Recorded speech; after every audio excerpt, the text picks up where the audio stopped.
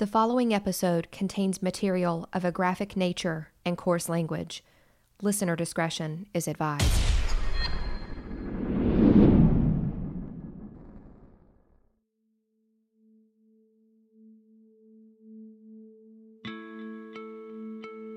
I was not the last person with her.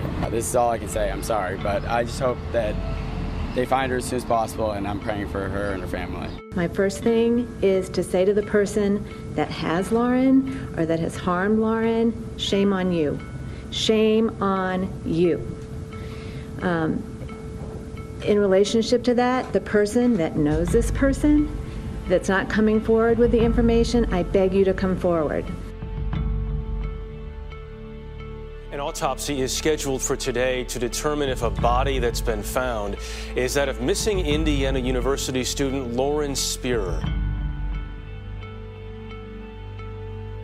They refused to take a police polygraph. Charlene says she doesn't believe Lauren's abduction is a random act. I think that somebody that Lauren knew was responsible for the events of the evening. She broke down in tears, recalling when she and her husband visited the area outside the bar where Lauren went on her last known hours. The girl's walking home alone, and as if her disappearance didn't make any difference.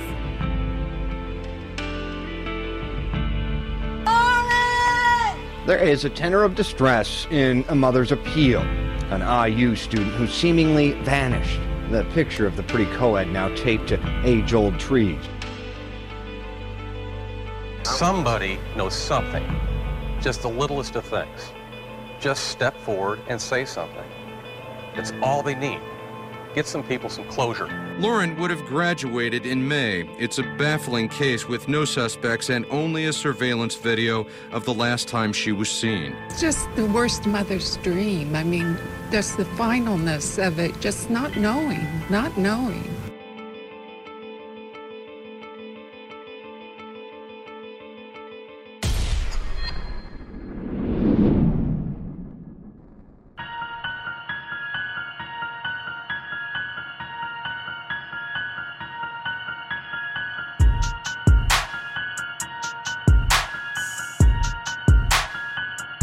The defendant's commission of these four murders over a 10-day period is one of the worst killing sprees in the history of this state. Skin them sometimes, slit them all the way open.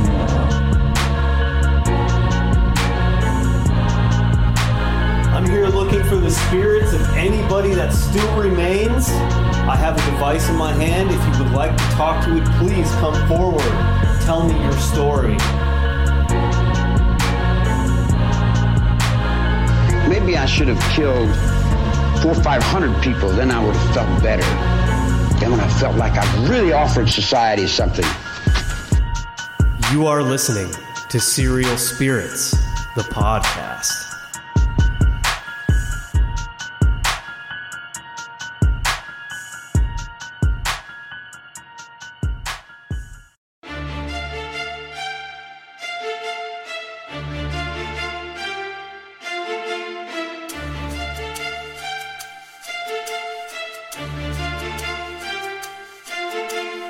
All right, guys, welcome to another episode of Serial Spirits, the podcast. It is me, your host, Brendan Shea, and with me, as always, is my beautiful, lovely co-host, Annie Weaves. How are you, Shea Bae? I'm good. How about you, Annie? We're good. We're hanging in there like a hair in a biscuit, just ready for another week. Yeah, we are. You know, we've gone over a few exciting stories this season so far on Serial Spirits, the podcast, and we're ready to launch into some more.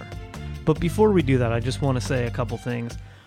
One is that, you know, times are really tough, and we want everybody to stay healthy and stay safe. And we know that there's people out there who are doing this quarantine by themselves. If you're still under quarantine and you're still home by yourself and you feel that mental pressure or you're dealing with some type of depression, you know, that started before this, there are people out there to help you. And I just want you to know there's numbers that you can call, you know, friends, family. Don't think that you're alone in this. If you're dealing with something, you're having these thoughts that you think life should be over, please don't take your own life. Reach out to somebody because there's help out there for you. And I just want you all to know that you're not alone. Get the help that you need if you need help. We care about each and every one of you, whether we know you or not. And in our last episode, we released a clip that had a 1-800 number, a hotline, a suicide hotline. If you need help, please listen to that. You call that or get online, find another 800 number. Like Shay said, there are people out there. We love you. We hope for your well-being. We're all in this together right now. Also want to tell you guys again, we talked about it last week. We don't know if it's up in the air or not or what's going to happen, but Mothman Festival this year happens in September. It's usually the second weekend of September. We are doing a podcasting event with Hysteria 51, Hillbilly Horror Stories, and Mysterious Circumstances podcast.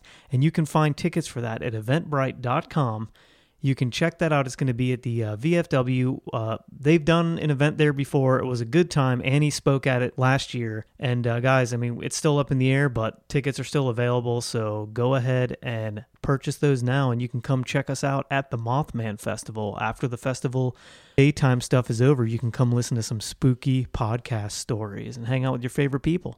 So what do we got for today, Annie? What are we getting into? What are we diving deep into this week? Okay, so you guys, if you've listened before, you may or may not be aware that along with the podcast, I do a live show on Paranormal Warehouse, Serial Spirits Live, and we want to incorporate some of the stories that we've talked about on Serial Spirits Live in our podcast. This was one that I covered recently with Steve Brott. We really went down a rabbit hole with this one. I had always heard about this story, but once I started investigating and really digging into it, I had no idea how many twists and turns it took, how many people could have played a factor in the disappearance of this college girl. We're going to talk about the disappearance of Lauren Spierer. IU student Lauren Spierer's disappearance was arguably one of the highest profile missing person cases in America.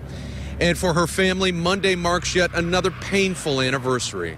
Help us find Lauren. From the day their daughter disappeared, that has been a tireless plea from Charlene and Robert Spierer. Each time IU goes through a milestone since she's left, her friends come out and they search the campus again for any sign her family's here, and they search again. She was a neighbor. It's been really horrible.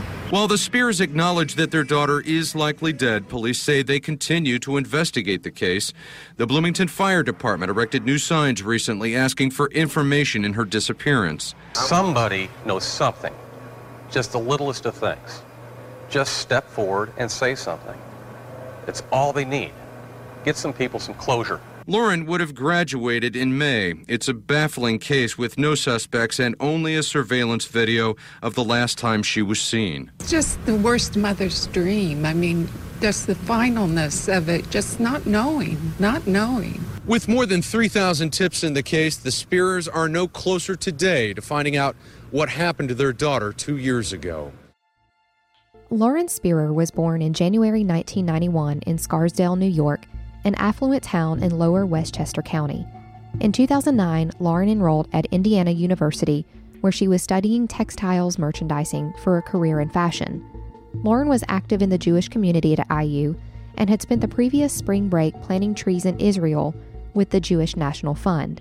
Lauren had a circle of friends at Indiana U that she met during a summer camp at Lake Towanda in Pennsylvania, including her boyfriend Jesse Wolf and close friend Jay Rosenbaum, who became important factors in Lauren's disappearance.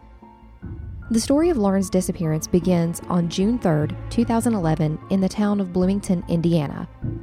That night, Lauren had stated she was going out with a group of friends to a bar called Kilroy's. Numerous people had contacted Lauren that night, and based on eyewitness accounts and surveillance footage from the neighborhood, Bloomington police put together a timeline of the night leading up to Lauren's disappearance. At 12:30 a.m., Lauren was seen leaving her apartment with a friend named David Rohn. They went to Jay Rosenbaum's apartment, and she met up with Corey Rossman, Rosenbaum's neighbor. At 1:46 a.m., Lauren is seen entering Kilroy's bar, which is half a mile from her apartment, an 8-block walk, with Corey Rossman. 2:27 a.m., Lauren is seen leaving the bar with Corey. Lauren left her cell phone and shoes at the bar. She had taken off her shoes when she walked out to a sand-covered patio. Corey said he then walked Lauren to her apartment complex.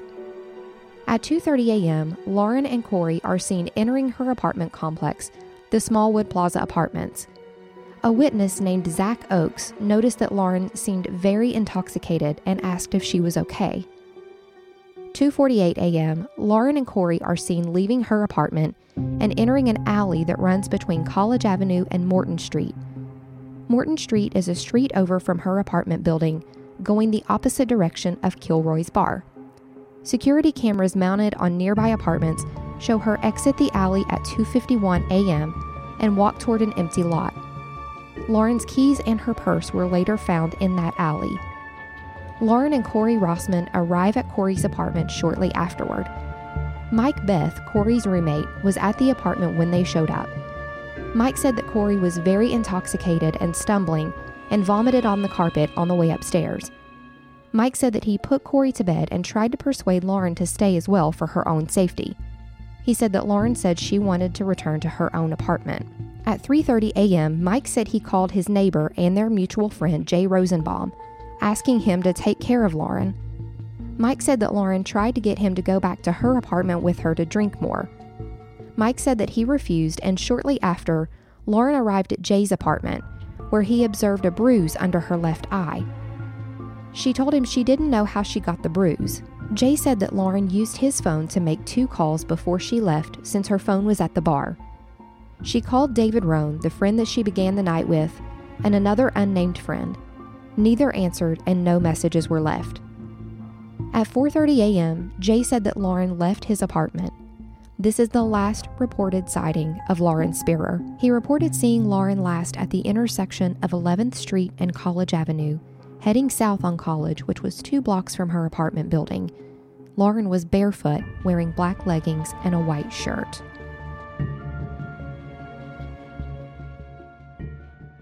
So Shay, that's kind of the rough timeline of what happened to Lauren based on eyewitness accounts, the security cameras that they have all over this neighborhood at IU. But the story gets tricky from here on out. Well, I mean, it sounds like just a normal night. You know, we've all had those nights where we've gone out, hung out with our friends, and, you know, people get a little too drunk and then they wander wherever, herever.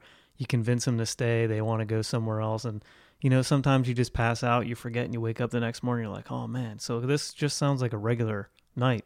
Not exactly. And this is what we're going to get into now. So here's where the story gets complicated. Lauren's boyfriend, Jesse Wolfe, claimed that he did not go out with Lauren that night. In fact, Lauren had actually told Jesse that she was going back to her apartment to go to bed. But the details of the night that were told by other friends painted a much different picture of the last night that Lauren was seen. Jay Rosenbaum claimed that when Lauren and David Rohn showed up at his apartment, they told him that they had been snorting Klonopin before they arrived, and he thought they also might have been doing cocaine. After drinking at Jay's apartment, Lauren and Corey Rossman went to Kilroy's bar. After leaving the bar, when Corey accompanied Lauren to her apartment building, Corey said that while at her building, he was in a confrontation with someone and was punched in the face, but he couldn't remember who he fought with. A witness who lived in the building later came forward and said that Corey had been in a fight with a group of Jesse Wolfe's friends. Corey said that after the fight, he and Lauren left her building, heading back to his apartment. On the way, he said that Lauren fell twice, possibly explaining the bruise on her face. Corey said that Lauren was so intoxicated at that point that he had to pick her up and carry her back to his apartment. After she left their apartment, Jay Rosenbaum was the last person to confirm seeing Lauren alive at 4:30 a.m. You have to understand that this group of kids at IU were from pretty wealthy families, and they may have had access to things that their parents were not aware of. Something that Lauren Spierer's parents said later on was that they did not realize there was such heavy drug use at IU, but it came out later that it was very typical. There was cocaine being sold. There were narcotic drugs being sold. It was even said at one point that Corey Rossman was selling cocaine. Well, you said that they snorted Klonopin. And for those of people who don't know, can you explain kind of what Klonopin is? Klonopin is an anti-anxiety medication. It falls in the benzodiazepine classification of drugs.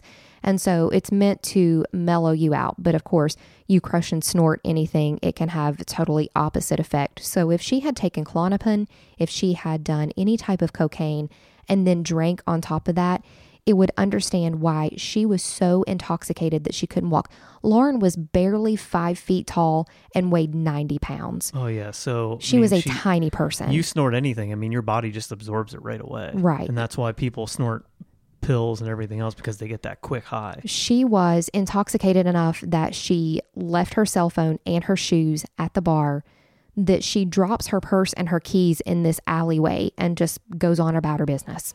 Well, I don't want to, read into too much of the story because I don't really know what's going to transpire here, but I can honestly say, and maybe vouch for the stories that have been told, that if she was that intoxicated, it would explain, if she had fallen that many times, explain why her face was all bruised. Because sometimes when, I've had them nights too where I wake up and I'm like, how did my knee get all bruised? It's because apparently I fell 3 or 4 times, walking somewhere, doing something. So that makes sense. If she was that intoxicated, she's doing all these different, mixing all these drugs, that makes sense.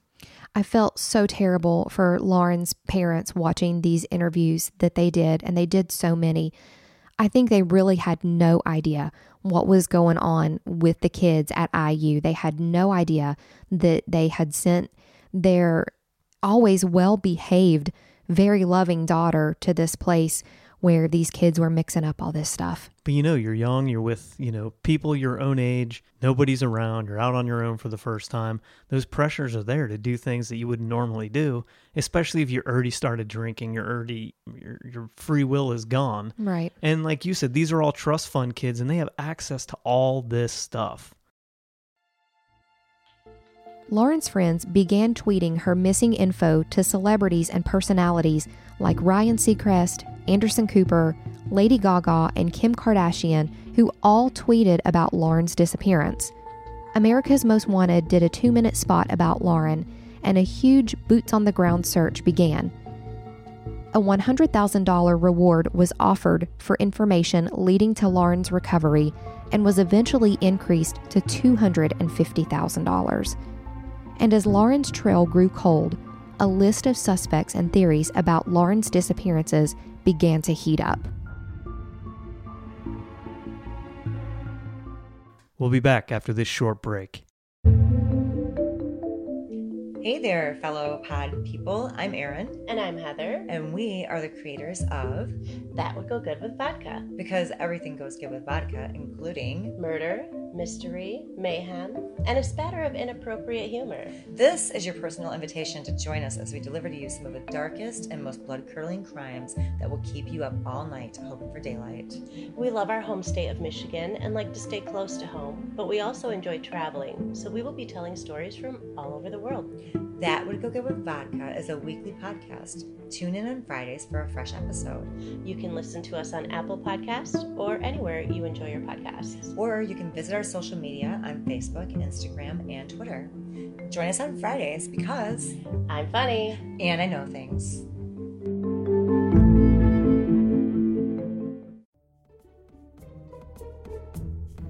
Hi, I'm Cassie. I'm Tiffany. And we're the hosts of Happy Hour Gets Weird. On our podcast, we talk all things weird. Like UFOs, Bigfoot, astrology, ghosts, and even true crime. And every episode, we create a fabulous new cocktail. So fabulous. If you're looking for a little weirdness, please search Happy Hour Gets Weird on your favorite podcast platform. Cheers to that. Cheers to that.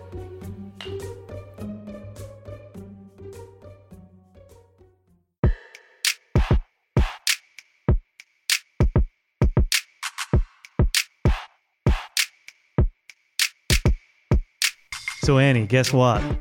What, Shay? I just got off the phone with Mike Diamond, Mike Deli Meats. Deli Meats. Yeah, and he just told me that we have a Patreon set up. We do have a Patreon. 100%. Hot diggity dog. And we are so excited to be part of this Patreon with ParanormalWarehouse.com because guess what? You can get our podcast exclusively a week early before everybody else gets to hear it. And that's pretty sweet. Not just can you get Serial Spirits a week early, you can get all the shows that Paranormal Warehouse has to offer, plus all kinds of Paranormal Warehouse merch that is not available to the public. Patreon.com/Paranormal Warehouse. Guys, this is where it's at. Live out your best quarantine days watching Paranormal Warehouse. You won't regret it. Alex King from the American Ghost Hunter Show, he just got a sweet Serial Spirits tank top. And let me tell you what, his nipples do hang out of them. His nipples have never looked better. So become a patron today. Go to patreon.com/Paranormal Warehouse. Get our show a week early with some other cool stuff.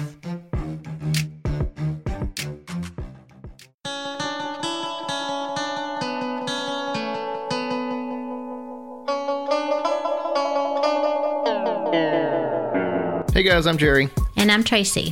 We are the host of Hillbilly Horror Stories. What we do every week is we tell you mostly paranormal stories, and then we throw in a couple of unsolved mysteries, maybe a little bit of true crime if it's creepy enough. And the beauty of this is that Tracy doesn't know the show, correct? This is correct. Never do. So then what happens when you don't know the show?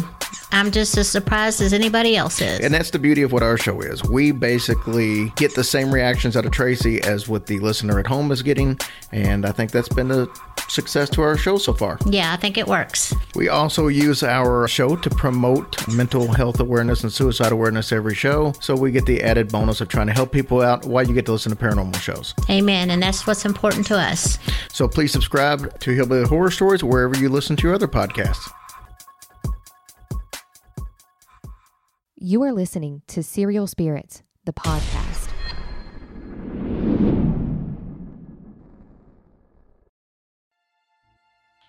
So this immediately began all these theories about what could have happened to Lauren after this night of partying with her friends.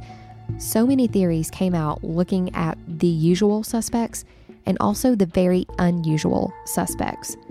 One of the first theories of what happened to Lauren that night was that she might have died of an accidental overdose. Lauren suffered from something called long QT syndrome, which is a cardiac arrhythmia.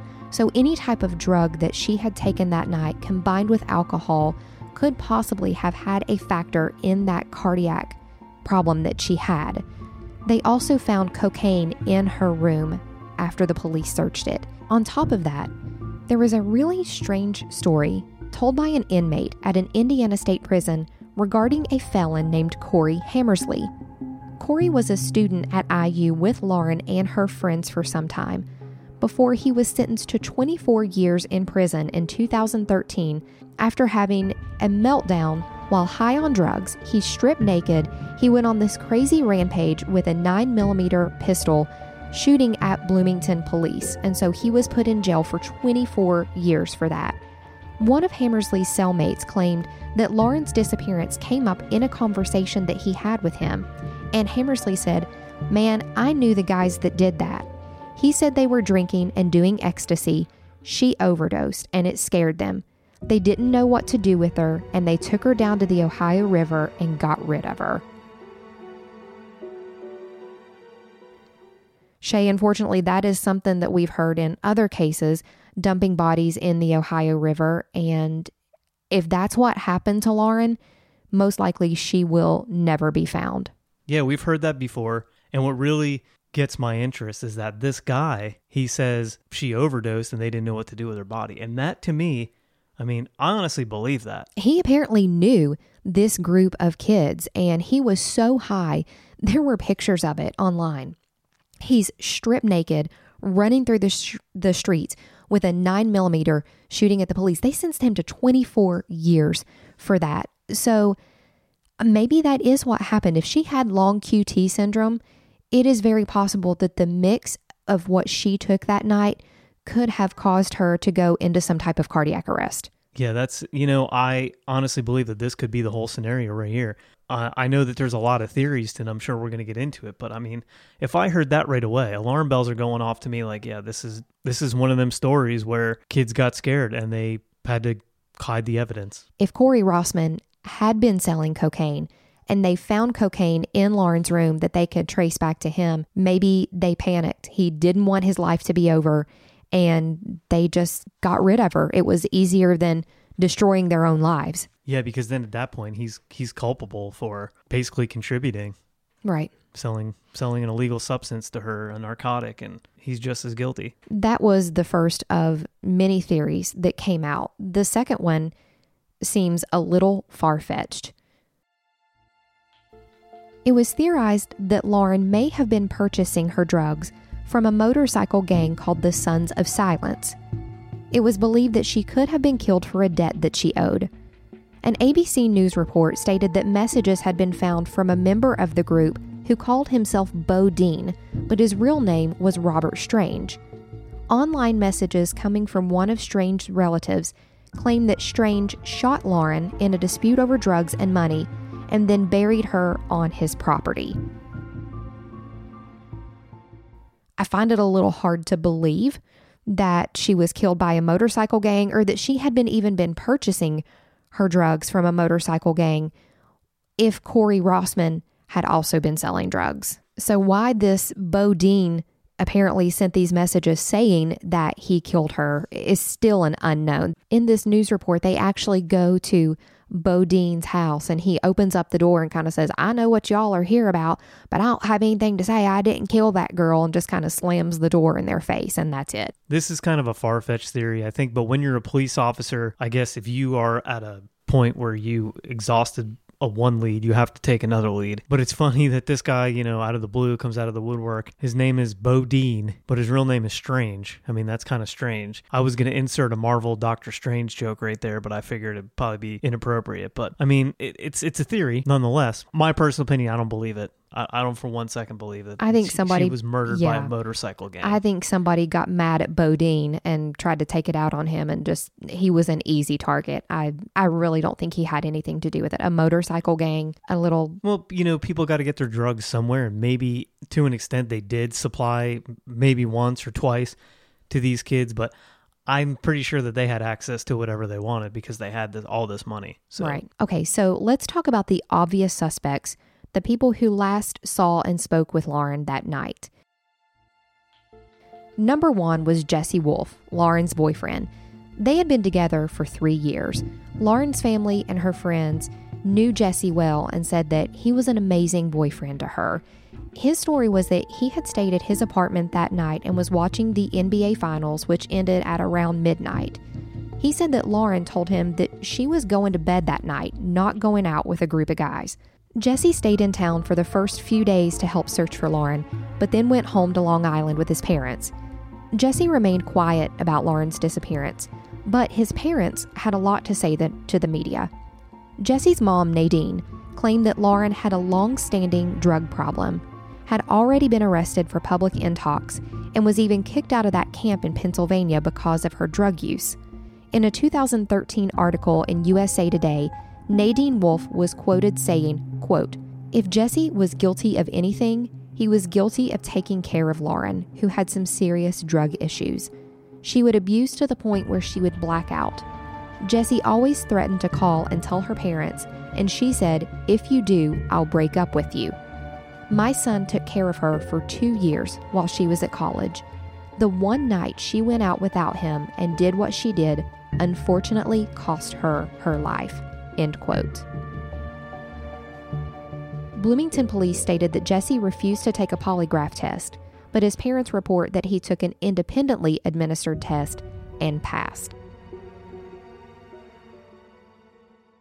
So Jesse, according to her friends, they said, I don't think Jesse would have anything to do with this. They had no reason to believe that he lied about not being where he was that night. And Jesse's parents were very straightforward and said he kept her out of trouble for a long time and he just couldn't do it anymore. The only possible motive that I can see, maybe him reacting and getting angry, which I think any boyfriend would get angry if they're sitting at home by themselves. Their girlfriend says, I'm going to bed. And then you find out that she went out with a group of guys. Well, remember, if you go back to that statement that one student said, the group that he got in the fight with may have been a group of Jesse's friends, exactly, Corey that's Rossman. What I'm saying. So he found out and then maybe tracked her down Maybe. And maybe she called him, or maybe they came up with an idea to meet somewhere and he picked her up because she was so hammered and was going to take him back to his place, and they got into a fight. She didn't have her phone with her after she left the bar, and it wasn't reported that Jesse was one of the people that she made a call to. So I don't know. Maybe he found out. Maybe he was jealous. Maybe she called him from somewhere else. I have no idea. But on the other side, too, if the stories are true that he did take care of her and he did keep her out of trouble, he did threaten to, intervene with her drug abuse problem, which it sounds like she had. I can't say to somebody because you've been arrested for public intoxication that you necessarily have a problem. Right. But it seems that there's a pattern here that she would black out. Right. So, I mean, if she's drinking or doing drugs every night and she's to the point where she's blacking out, there's a problem there. Maybe he did keep her out of trouble. And the one time that she goes out on her own, something bad happens because he's not there to protect her. It sounds like she probably wasn't honest with him about where she was going that night, because he had threatened to tell her parents about what was going on. And if he had been with her for 3 years, then he knew her family well enough to know that if her parents had known that was going on, they would have brought her home immediately. And not only that, you see a pattern with people who are habitual drug users or they have an alcohol problem, that they make promises to you like, I won't do that again, I won't do that. And then they stop doing something for a long time, and then you stop hearing from them. They feel bad because, well, what if they found out that I did this after I promised them? And a lot of people that I've known have that problem, and they try to hide it as best they can. Well, that's a true addict. If this is something that had been a long-standing problem with her, then she probably was trying to hide it. The second suspect that police focused on was Corey Rossman. Corey was the person that Lauren spent the most time with that night. They entered Kilroy's at 2 a.m., left at 2:27, going from Lauren's apartment to his apartment. Let's not forget the fight that Corey was in that night while in Lauren's apartment building. There was a report that stated that while getting off the elevator on Lauren's floor, Corey was approached by a group of men who didn't like how he was handling Lauren. Remember, he said that Lauren was so intoxicated that at one point he threw her over his shoulder and carried her, and then Lauren later appeared with bruises on her face. Eyewitnesses confirmed Corey's involvement in the fight, and Corey didn't deny the confrontation, but stated that he had no memory of what happened after the fight that night because of the blow to the head that he took. A statement that played in Corey's favor, though, was that his roommate, Mike Beth, stated that he put Corey to bed that night after he and Lauren showed up at their apartment because he was so intoxicated.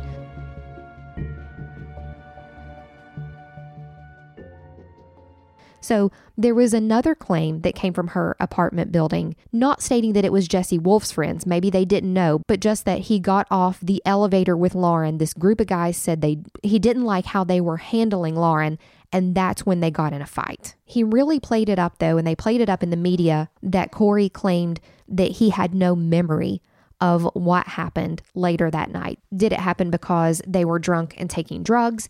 Did it happen because he took a blow to the head? He was still okay enough to get back to his apartment building, but it was there that Mike said that he got sick, he puked on the stairs, and he took Corey up and put him to bed, basically. There was a news clip, I think it was the 2020 show that they did about her. They actually follow Corey Rossman down the street talking to him. Corey says, quote, "I wasn't the last one with her that night. I'm sorry. I hope they find her," or something like that. So he actually says to the media, "I wasn't the last one with her that night." I have a thought on the way that the people in the elevator said that they didn't like the way that she was being handled. It's possible that she was so hammered that he was trying to take care of her, but it's also possible that she was so hammered that maybe he was trying to force her to have sex with him or do something to him, while they're in the elevator. They're both hammered beyond recognition, so I mean that could make sense, and these guys just happen to get on the elevator when this is going on. He throws her over her shoulder, tries to take her out of there. They don't like that, so they confront him about it. I mean, if you see a woman who seems like she's completely belligerent, you don't know if she's just been drinking all night or this guy gave her something and he's taking her back to his apartment to rape her. You know what I mean? So I could see myself intervening in a situation like that. If he goes home and everything's fine and his roommate puts him to bed, what's to say that his roommate didn't try something, she got pissed and left? So if he's walking down the street saying, well, I wasn't the last person to see her alive. I mean, that's kind of a strong, bold statement, being like there's obviously something we don't know that hasn't been released, because this is still an active investigation. This is still, she's not been found. She's still missing. So they're not going to release all the details. And these guys probably aren't going to release all the details too, just to save themselves. Secondly, I want to say that this guy was her friend, but I don't know if were they friends, or was this guy just like her party buddy? He supplied her with, her party goods. I don't really know the answer to that. He never really elaborates on the friendship or what else that they had, whether he actually sold her those drugs. These kids all lawyered up really quickly and took to the defense. And so what we also can't forget are the bruises on Lauren's face. If she fell in that alleyway twice, like Corey said she did, maybe that's how she got the bruises on her face. But again, this group of guys that he saw getting off the elevator, maybe they didn't know that, and they see a really, really messed up girl with bruises on her face, no shoes. It's the middle of the night. All she's wearing is this black t-shirt and leggings, which was confirmed by the videos. Maybe they did think that something more was going on. Also to that, Corey is the only one who says she fell and that's how she got the bruises on her face. We really don't know if that's true or not. I find it funny, though, in all these cases that these rich kids lawyer up really quick is because they have the money to do it. Secondly, it's because their parents probably have some high reputation. It's like, oh, my kid's wrapped up in something he shouldn't be. We need to get legal help right now. You see it in a lot of them cases with college kids who have done the hazing and, somebody's died or something like that. It's very, very convenient that they're the trust fund kids and bam, right there, a lawyer's walking in the middle of the interview before they even say, hey, I want a lawyer. I'm going to go ahead and say out of the two suspects right now, the two people of interest, I'm going to go ahead and say that this Rossman guy really knows a lot more than he's letting on. And he's the last one known to see her live. And he's claiming that she's got bruises on her body. And he's confronted in an elevator by some guys who want to fight him because something doesn't look right. So, yeah, something's not right with this guy. Well, he wasn't the last one to see her alive, and this is confirmed by other people, but he was the only one who had gone out partying with her that night and saw her at all these in-between moments that seemed to be or could be really key in what happened to Lauren that night. He contributed to the fact that she was as inebriated as, according to him, right? He helped contribute to that fact. He never comes out and says it, but, he was with her and they were buying drinks. He was with her. They were buying drinks. And they were doing drugs. Right. That was confirmed. The next suspect was Jay Rosenbaum. Jay was the last known person to see Lauren that night. Jay had said that Lauren refused to stay at their apartment. She insisted on going home. She used Jay's phone to make a couple of phone calls, and then Jay said that he walked her to the front of the apartment building, and he last saw her standing alone on the corner. Remember, she had no shoes, no phone, no keys, no purse. Even if she had gone home, I have no idea how she would have gotten into her apartment, but this guy just basically says, yeah, we just kind of let her take off on her own. It is of note that Lauren's parents filed a civil suit against Corey, Mike, and Jay, stating that they were aware that Lauren was so intoxicated to a point that she was unable to care for herself, and they did not practice due diligence in making sure she returned home. The case was moved to a federal court since the defendants no longer resided in Indiana. Later, the case was thrown out by the judge due to lack of evidence.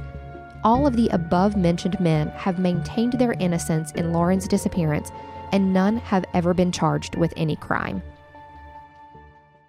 So Jay Rosenbaum literally just says, I let her walk out the door because she said she wanted to go, and he last saw her standing on the corner.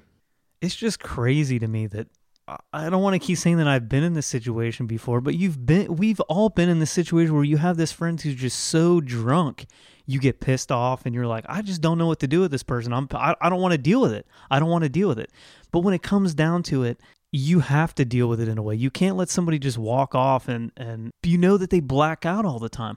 What is going to happen? Especially a young woman in a college town walking the streets at night. You know she's inebriated and you let her go anyway. Side with him here and hear me out here, because maybe this is not me being misogynistic or anything like that, but sometimes in this situation, if you put your hands on a girl who's like that, she may go belligerent and be like, don't touch me, and say whatever. And maybe he was trying to avoid that situation of being accused of something that he wasn't going to do. And I'm not trying to make it sound like that she would do that. We have to remember we're dealing with a bunch of people who are belligerently out of their mind drunk. So we weren't there in that second. So we can't put two and two together. But personally, myself, I don't think I could let you, if you were that belligerent and you were mad at me saying you were like, you wanted to walk away, I don't think I could let you walk the streets by yourself without your shoes, without your purse, without your phone, without keys, without somehow of getting somewhere where I knew you were safe. But I mean, this guy doesn't put out the vibe to me that he did something to her. But then again, they were drunk. So I guess maybe he is a good person of interest too. Okay, now let's talk about the suspects that Lauren didn't know. The police began searching the neighborhood for potential leads, and over the course of the next few years, some major developments happened that drew authorities in various directions. The first was a man named James McClish. McClish was an ex-con who had just been released from prison for assaulting his wife when Lauren disappeared. Surveillance videos from the neighborhood showed that a white truck, much like the one that McClish drove, was seen circling the neighborhood close to where Lauren disappeared. McClish's former girlfriend came forward and said, "You need to check him out. He was there." He made comments like, "You know what happened to her? That same thing could happen to you." The woman alleged that McClish had killed Lauren and then buried her on a farm in southern Indiana. In 2016, 2020 covered the story of Lauren's disappearance and asked McClish to take a lie detector test, which he passed. So this guy kind of comes out of nowhere. They see his truck circling, and I've just got to say, I have never seen so many surveillance cameras in a neighborhood, and it's probably because it was so close to IU. It kind of reminds me of the way that Brian Schaefer disappeared in Columbus. You know, that street of bars there, it was close to the university. It was very well covered. But they basically see his truck circling back and forth. They find out that he's an ex-con. And then this girlfriend says that he made claims about Lauren as well. He passed this lie detector test. You don't know how truthful those things are, but he was dropped as a suspect from that point. I guess it's all the means of investigation, the method that they use. You have to start out in the middle of people that she knows and then work your way out till you get to these people who make more sense, who have this criminal lifestyle. Here's a guy who's a convicted, felon. His girlfriend's making claims that he's threatening her. And for all we know, they could have been fighting with each other, and he just was a jerk, and he just said, "Hey, you know that girl that's missing? That might happen to you too if you don't keep your mouth shut. You know what I mean? If you don't leave me alone or give me my space or whatever." That could have been all he meant by this. And if he passed a lie detector test, yeah, they're not admissible in court. And sometimes you get away with murder by passing a lie detector test. It's not to say that he's not involved in this some way, or knows something, or knows the people who did it. I mean, he ran in them circles. I can see that they looked at this guy for the investigative purposes of it. The most disturbing theory in Lauren's disappearance came in 2015 after the murder of another Indiana University student. Hannah Wilson was murdered in April 2015 after a night out with friends to celebrate taking her final course. Hannah's roommate said that she arrived home that night by a cab. Although she didn't see her, she heard their front door open but never close, and Hannah's cell phone connected to their Wi-Fi. The next morning, when her roommate awoke, she found their front door wide open, Hannah's phone and her purse on her bed, but no Hannah. Later that day, Hannah's body was found in a remote area 15 miles from her home. Cause of death, blunt force trauma to the head. The key to finding Hannah's killer laid right at her feet. There was a cell phone found at Hannah's body that was not hers. When police traced it, they found that it belonged to a man named Daniel Messel, a 49-year-old local print shop employee. On the night of Hannah's murder, Messel went to a bar just blocks from Kilroy's, where Hannah had been that night. Surveillance cameras later showed him circling the neighborhood and eventually following the cab that Hannah had gotten into. When police arrived at Messel's house, they found him taking out a clear plastic bag that contained bloody clothes and a mass of human hair in the truck between the driver and passenger seats. The blood and hair were Hannah's.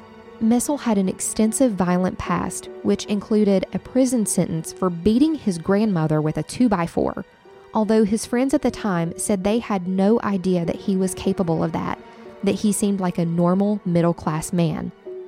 Messel was convicted of Hannah's murder and sentenced to 80 years in prison. After his conviction, more women from the Indiana U area came forward, stating that they had had problems with Messel as well. Several members of an IU sorority identified Messel as a man who had stalked the area near their house. Then, in 2018, Messel was tried and convicted of raping another IU student in 2012, when the student came forward and identified Messel as the man who had offered her a ride, driven her to a nearby lake, and assaulted her. DNA from the rape kit connected Messel to the assault, and he was sentenced to another 7 years in prison. Also of note was the murder of another IU student in 2000, Jill Berman. Jill disappeared while taking a bike ride in May of that year, but her skeletal remains wouldn't be found until 3 years later. Her cause of death was a shotgun wound to the back of the head. A local man named John Myers was subsequently arrested and convicted of her murder, although he maintained his innocence. In October 2019, Myers' conviction was vacated after federal court determined that Myers was not adequately represented at his trial and that he might possibly go free.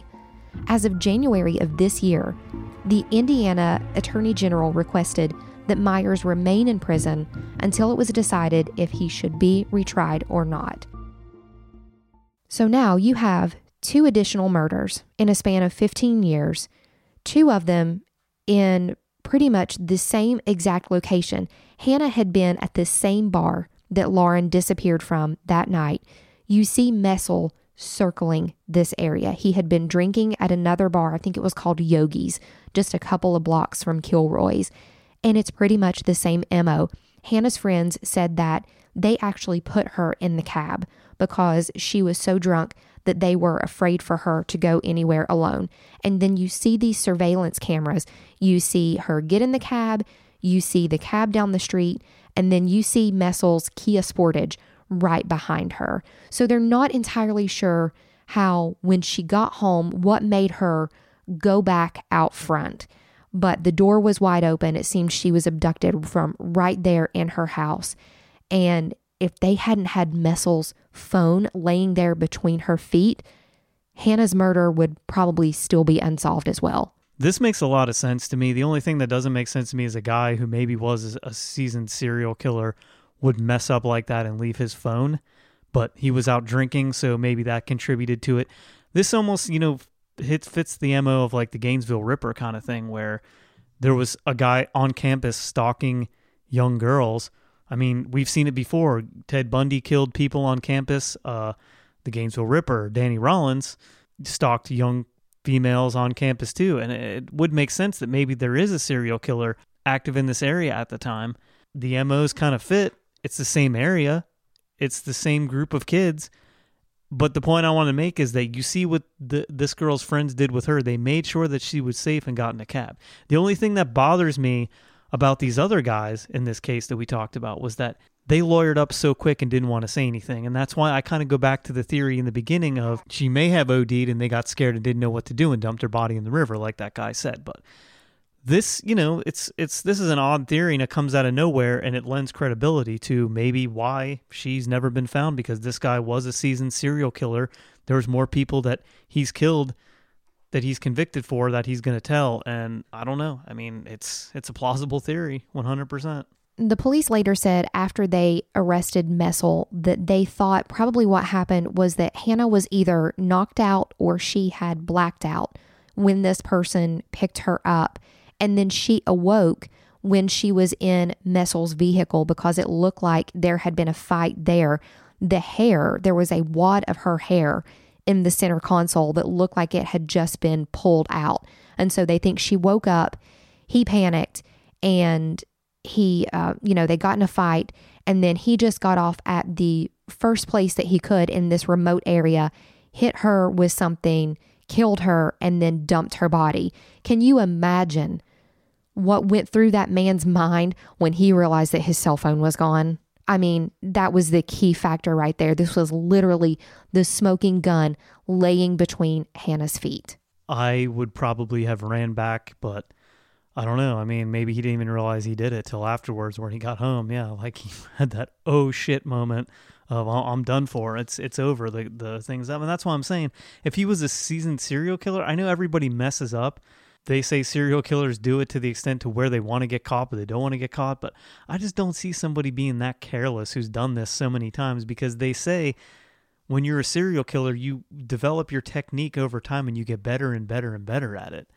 And I just don't know. I don't know that maybe he's not involved in this killing at all. And I don't know. It's hard to say. This is a really, really weird case. And I just keep, like I said, I keep going back to them lawyering up so fast. They know more than what they're leading on to. And I just don't, I don't know. I'm at a loss. And I know you and Steve had a lot of theories too that you guys talked about when you did it live, but I just, I'm dumbfounded at this case. It's one of them ones that it's definitely a whodunit and where is she? But I can honestly tell you that I think, it's sad to say, I think that she's dead. And I hope for the family's sake that they do find some closure here soon. They find her remains so that they can get answers to these questions. Lauren's family has maintained a pretty constant social media and news media presence in hopes that at some point someone is going to come forward with more information about her disappearance. There's a Facebook page called Official Lauren Spierer Updates from her family that has about 92,000 followers that her family posts from on a regular basis. One post that really got to me, and this sounds like a mother's way of thinking, but just this year, February the 10th, one of them wrote, "Today is the day. I think I can start going through Lauren's things. It's over 8 years. I go into her room. There are all the boxes standing at attention as if soldiers guarding her memories. I step in. I open the first box filled with clothes, each a reminder of a time I saw Lauren wear one of those shirts, a pair of pants, a skirt. A time of life, happiness, joy. I close the box. I leave the room. Today is not the day."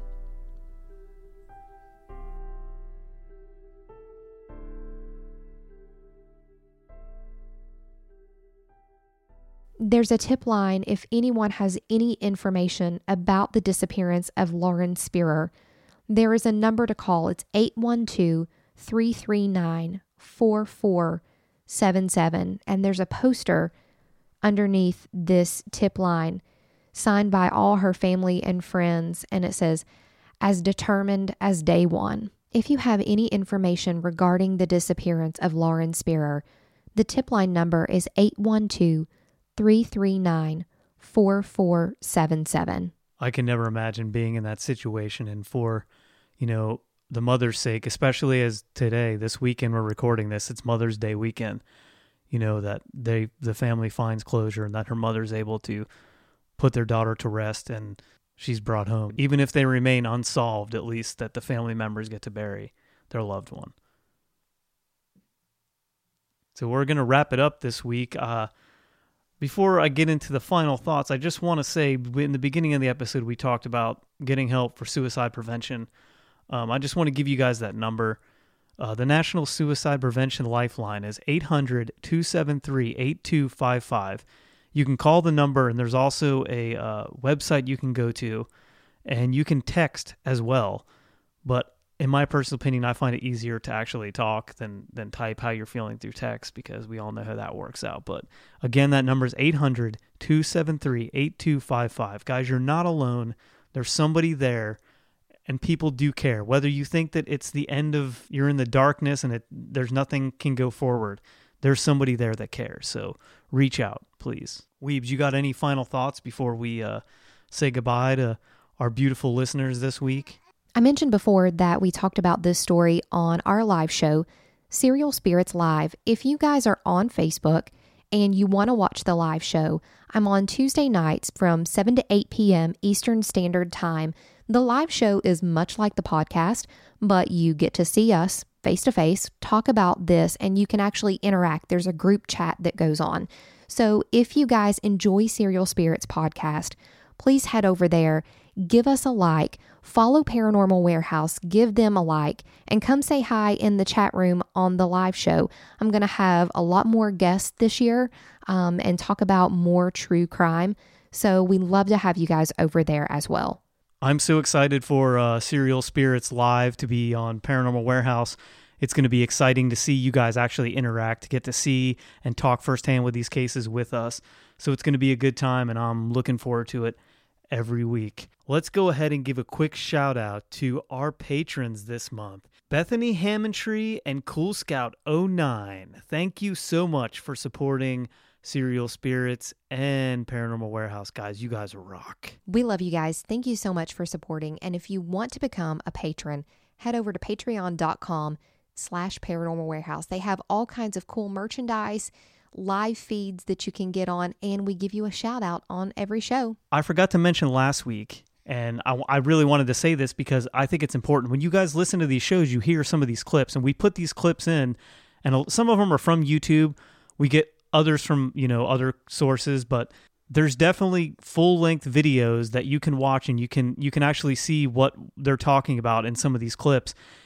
If you go to our YouTube page, it's Serial Spirits, and you subscribe to our page, there will be a playlist, and it has the liked videos that we've used in the shows. You can go and watch them in their entirety, and you can follow the links to other cases like it, like you would do on YouTube. So go to our page, youtube.com/Serial Spirits, and you can check this playlist out, and you can see all these videos for yourself. So with that being said, farewell, guys, and we will see you next week. Bye-bye.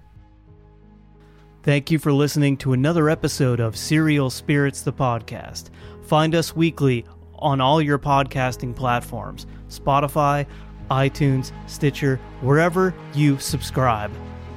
Our theme song was written and produced by Annie Weibel for Serial Spirits, the podcast.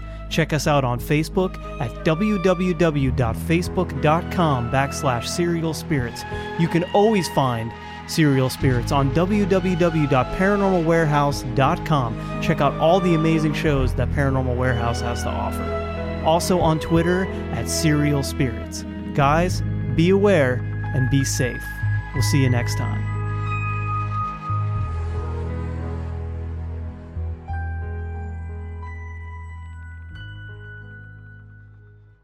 If you have any information regarding the disappearance of Lauren Spierer, the tip line number is 812-339-4477.